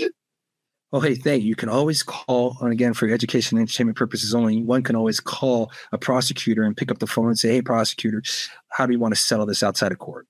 How much will it cost? Remember, it's not about justice, right? In that scenario, the dog eats the fence. Okay. All it is about dollars and cents, how to repair the fence. And then there might be some emotional, a year or so, I want to be vindictive and I want to take you for all you're worth, which is financial language, right? It's not justice, right? Equity has nothing to do with damages. Equity has nothing to do with damages. Okay, equity is the higher jurisdiction. It has nothing to do with money, okay? In the case that you're talking about with the neighbor, you can pick up the phone after you get the letter and say, hey, neighbor, let's just handle it. I don't want to go to court. You don't want to go to court, right? Unless you do. But hey, how much is it going to cost? I'll fix the fence. You handle it like in common law. Then if you do have to go into court after you've tried and exhausted the administrative process, then you can go into court and you can get an attorney. You can do all that stuff because it's just, corporation versus corporation. Or one can go in on their own and do a negotiation there and represent their all caps name. Right? I'm here on behalf of the matter. It's not me, it's my all caps name, and I'm the authorized representative of that. And I'd like to settle the matter today. That's why they asked you, are you the authorized representative of your all caps name? And you wrote back, it's always great to answer with a question. Okay, I'm happy to answer the question. I just need some clarification. What do you mean? And then they just shut up. So it's the same thing anytime it goes in court. But with person A and person B, there are a lot easier ways to handle it, especially when it's just when it's something like that. But again, it's the same principle. Do it administratively, and then once it goes to the courts and it's in the public, again, it has to do with the all caps name, and now you can find a way to settle. I'm struck listening to all this. My own personal experience being a physician, you can't be in practice forever and not having have a malpractice suit. I think if you've done a lot of cases, a lot of things go on, and you don't have to be at fault. It doesn't matter. You get dragged into these things by virtue of the fact that you have malpractice policies that are required by the hospitals for you to work there. So you have a $2 million target on your back, at least in the old days. It's probably more now. You have a $2 million target on your back. So you're all, by having that requirement by the hospital, I'm just thinking of the scam here now that I realize what's going on. The hospital requires you to have the malpractice. The malpractice requires that the company has an attorney that is your representative. You don't hire anybody, because this is really not, you're like a bystander that's being used to transfer money between big corporations and then lawyers. And it's just like, you can't even represent yourself. It's really bizarre when you think about it, how you end up in those things.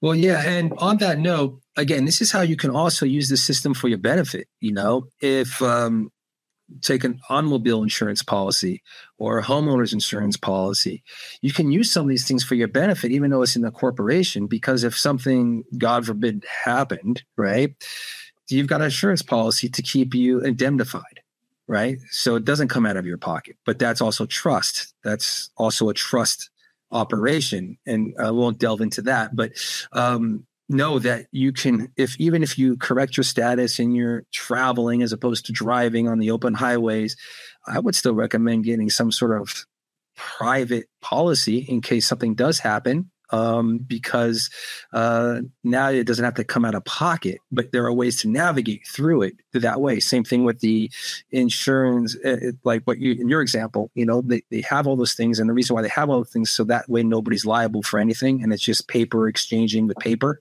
So it could work out to the benefit, because if it doesn't hurt the physician or, the doctor in any way personally, well, then that's kind of cool, because that's one of the benefits of having a license. But if it's false and it does hurt them, now you've got a whole other thing to navigate. Well, and whether you pay or don't pay, or they adjudicate whether you are against you, really has nothing to do whether or not you were at fault. I'm going to just tell you, so many other things happen. But what we discovered in this period where litigation was out of control in that is the doctors without malpractice insurance, like in Florida, the surgeons were allowed to operate without that mandatory malpractice insurance because it become too expensive. And so they went bare, as they say. They just went with no insurance. And then it was just the only person in the room, for example, and I know a case that we looked at, a case in Florida where the only person in the room that had insurance was the anesthesiologist. And so he got tapped, even though it was all about the surgery. It really had nothing to do with him, but he got tapped for it.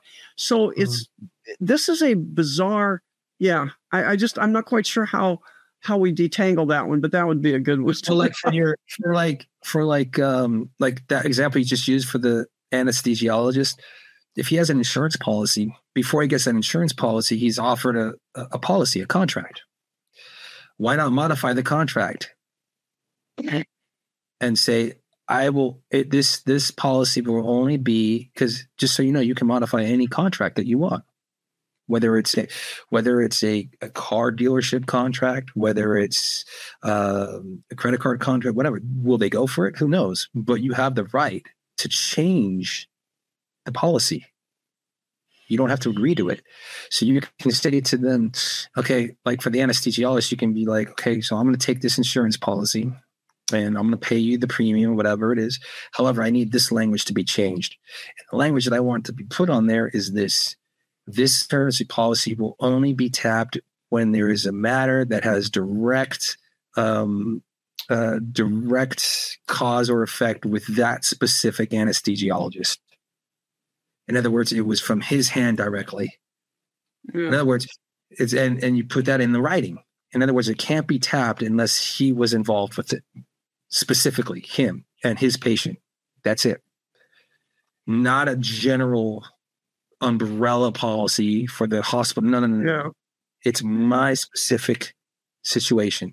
That way, if my patient, something happens on the table or whatever, and something goes wrong, God forbid, I have my insurance policy that I pay for every month to handle that patient.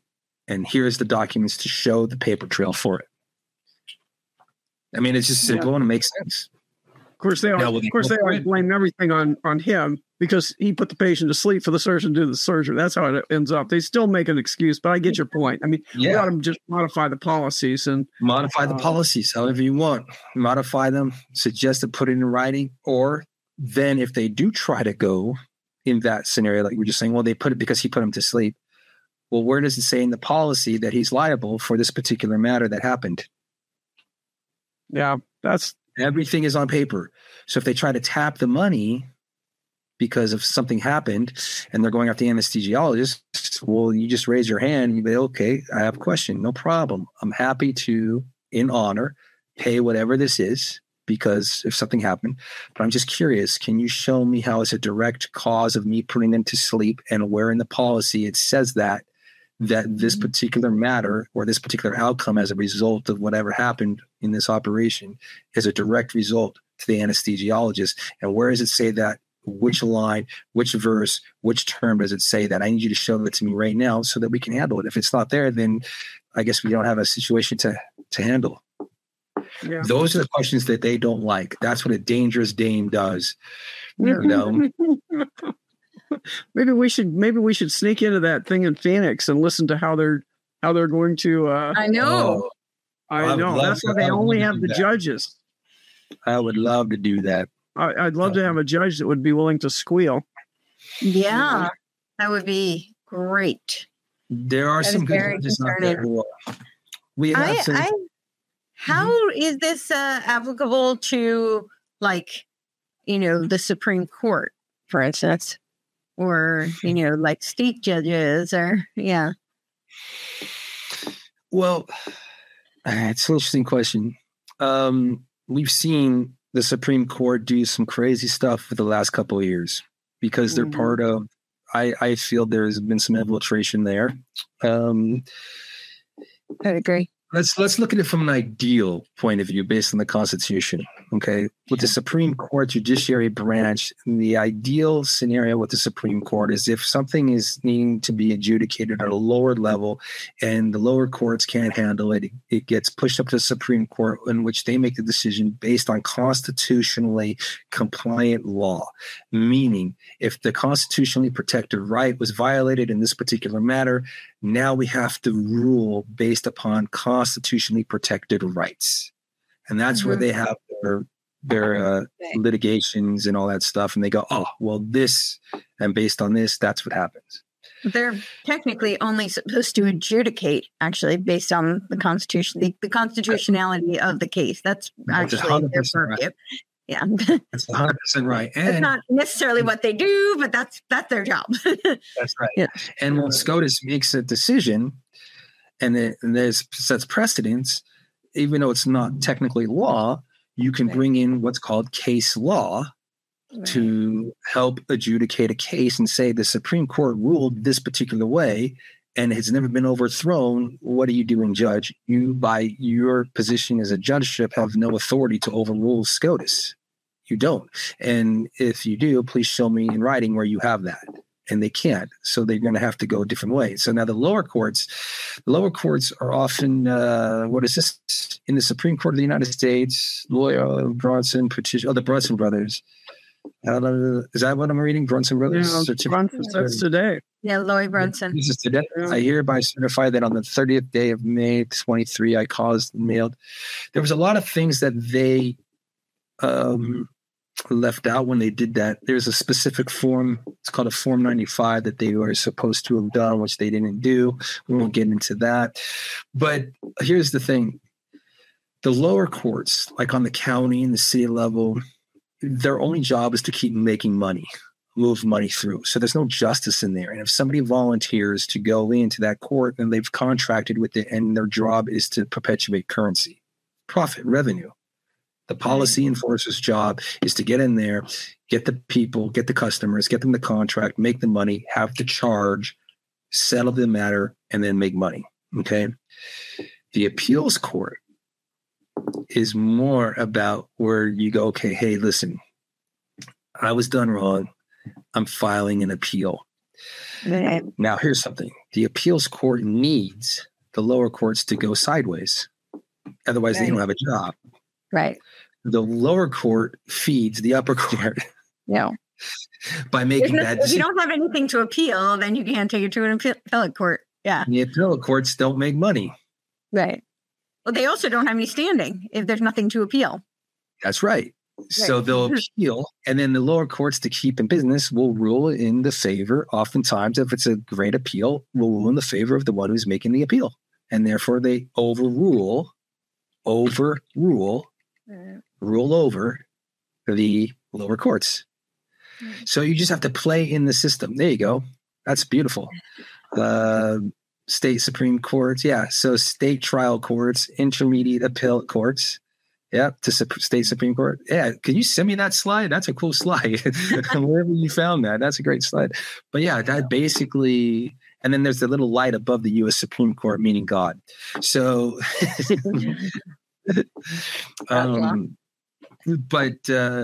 yeah. So how do you apply it in the courts? Again, it's like there are people who go through the journey for a year or two going on these court things because they always will push them off. They will push them off. Part of the strategy is too, with some people that we work with, is we've done our administrative process and then the court pushes it out. And then another 6 months goes by because the courts don't know what to do with our pushing back. So now the person is living their life. And then when they try to bring it back in, it's wash, rinse, and repeat. Again, the goal is just to go home, live your life, be free. Now, how long is that going to take? Who knows? And then until the matters are resolved. And sometimes it's done like that. Sometimes it's like, oh, they're still doing it. It's because it's a stalemate. It's like if you look at a chessboard, if the courts only have one move, it's the pawn backwards and forward. They're just going to keep doing that until they just throw in the towel, because there's a maxim of law that says that who leaves the battlefield first loses. And the court doesn't want to do that. So if you can just get them into a position of where they only have one move until you can override that one move, and sometimes that takes time or whatever, and people have to be willing to do it.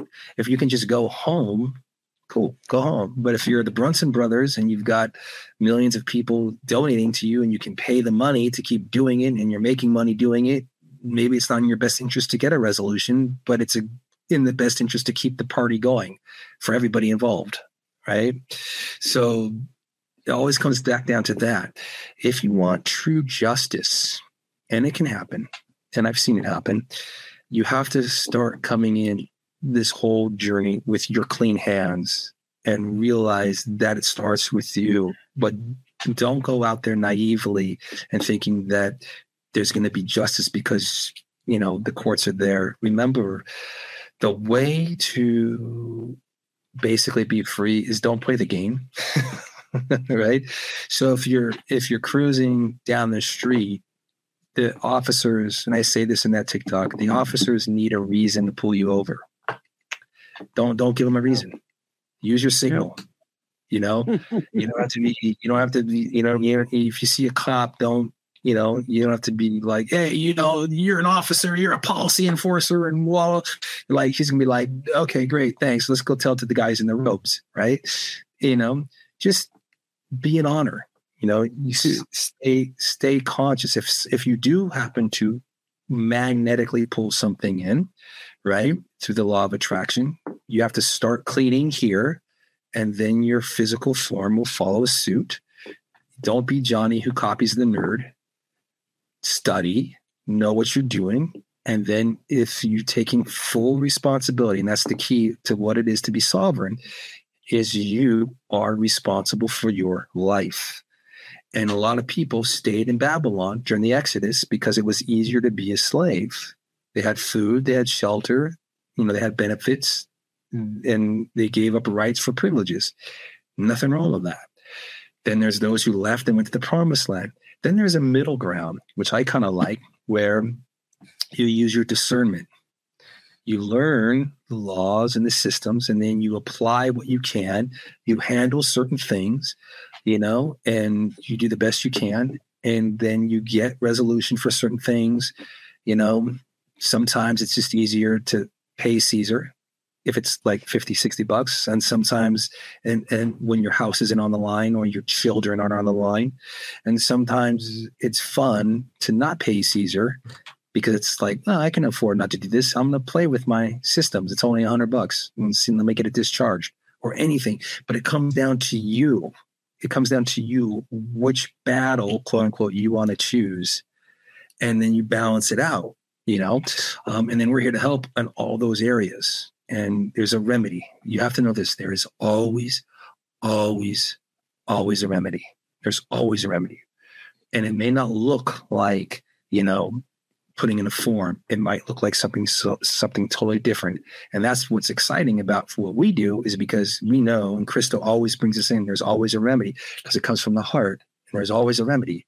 How it's going to present itself, that's the excitement. Okay, we'll find it. Okay. And so I hope that answers your question with the courts. This has been an awesome discourse. I mean, so essentially what we are becoming when we go through this on our journey is we're becoming freed slaves in Babylon. Essentially, Babylon's still going to exist out there. And like you said, a lot of people would rather just stay enslaved. We see it every day. We see it in the medical profession. We see it all the time. And I think that's a really good point that you just made, is that we can still free ourselves, hopefully free others, but we can at least get out ourselves and recognize the artificiality of the world around us and move through it. That's and I really, and I would add to that. I really love what you said about that middle ground, because, I think that sometimes people think they learn this sort of information and they get so excited and angry. I think they want to take action, which is, can be very powerful and empowering, and it can be a great, facilitator. But sometimes that kind of hastiness can leave chaos, which doesn't necessarily serve any party involved, except those who are the usurpers of power. Sometimes it can be very beneficial to them. So I often talk about, like, just to make it concrete, the example of parallel systems. I think they're wonderful. I think people should be focused on building them with whatever resources and tools. And sometimes that's at the very localist level, the very smallest. It can be starting with themselves, cleaning their room, for instance, but right, just to use the popularized terminology. But I think sometimes people abandon the system they're in, and there does need to be, in my opinion, just from my observation, I think it's most powerful when people are building parallel systems, building their own escape route, while also working to fight the system that's currently in place. And I think that's a little of that middle ground that you're discussing. Navigate, pick the battles that you feel most empowered, most drawn to, most compelled to fight, but also most able, because we all have different resources, different abilities. So pick the battles that you want to take on, but none of us can take on them all. And so maybe fight within the system where you feel you need to, where you feel most served, and also create your own parallel escape routes simultaneously. And actually, we don't need to fight if we make them irrelevant. See, I think that's what this is doing. We're going to make these psychopaths irrelevant, and that's we don't need them. In most, I know I'll have to tell you this. This is just in closing, but I told you I tell people I'm a little disheveled because I got this surgery on my hand recently. Yeah. But for 2 days I didn't have pain medication because their system didn't work. The electronic medical system that they had to put the script in and blah, blah, blah. I'd go to Walgreens. No, that they can't get it to work, blah, blah, blah. I'd call the doctors. Anyway, it was kind of, the first 2 days were a little touchy, getting some sleep. But then I realized just before the second night, I said, wait a minute. And I had my friend pull into a vape store, and we bought this big thing in California in Arizona of CBD gummies. And I got a great night's sleep. And I realized I didn't need their pain medication. We could have made them irrelevant. And that's what's going to happen. In all walks of life, we're going to make these guys irrelevant. So we really appreciate you coming on. And to recap, they're going to be, Nanda's giving a seminar on being who you are, your own standing, how to exit the corporate entity of you, getting out of the corporation. And that's on the 17th of this month, right?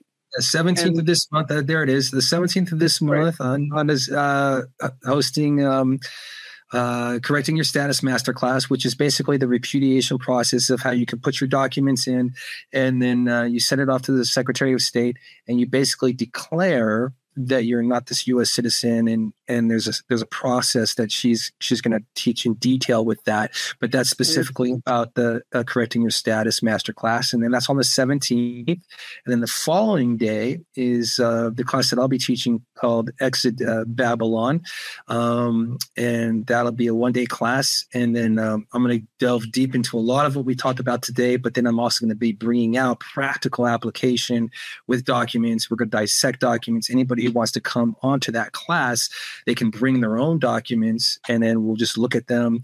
It talks a little bit about what we're going to be doing, but I'll bring it forth with a spiritual foundation. Much of what we talked about today, I'll reiterate it, because that's where you have to start with, and then we'll get into the nuts and bolts of it. So it should be a fun class. And then you can see us on americansinaction.info. And we've got a bunch of stuff out there on YouTube, just Americans in Action, on Rumble and YouTube. And then you can also go to JIM, TikTok, that right there. And I'll be putting more videos up. And there's some education over there, and Ananda Peaceful Living has a YouTube over there, and then a TikTok, and then Spirit Awareness Foundation, Samadhi for Me, SAM Samadhi DHI. The number 4 Me is a TikTok where Christo teaches on that, and then Spirit Awareness Foundation here for spiritual consultations and things like that. So all over the place. And then email us at americansinaction@protonmail.com. And if you want to speak with me directly over there, you can put in the subject of the email, from Dangerous Dames or whatever, And yeah, so we're here. We're here to help, and we'll get back to you in the ASAP.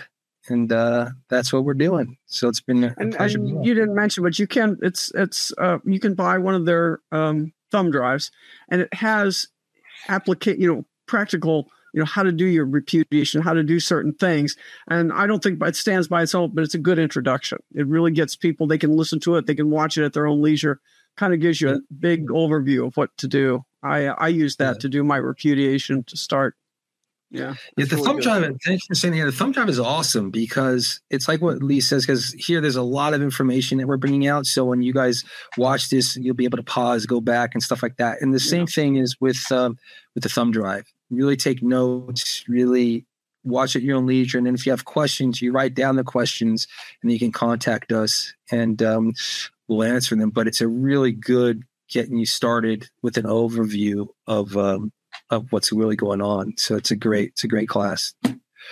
So, all right. Well, thanks to everybody for being here. And thank you very much, Jason Ian from Americans in Action, and my dangerous colleague. And we'll be here next week. And we'll be talking about, I don't remember what we're talking about next week, but we'll be seeing, we're seeing every Monday at 5:00 on Rumble. So you can join us live. So thanks so much for being here. Thank you, ladies. Thank you so much. Yeah.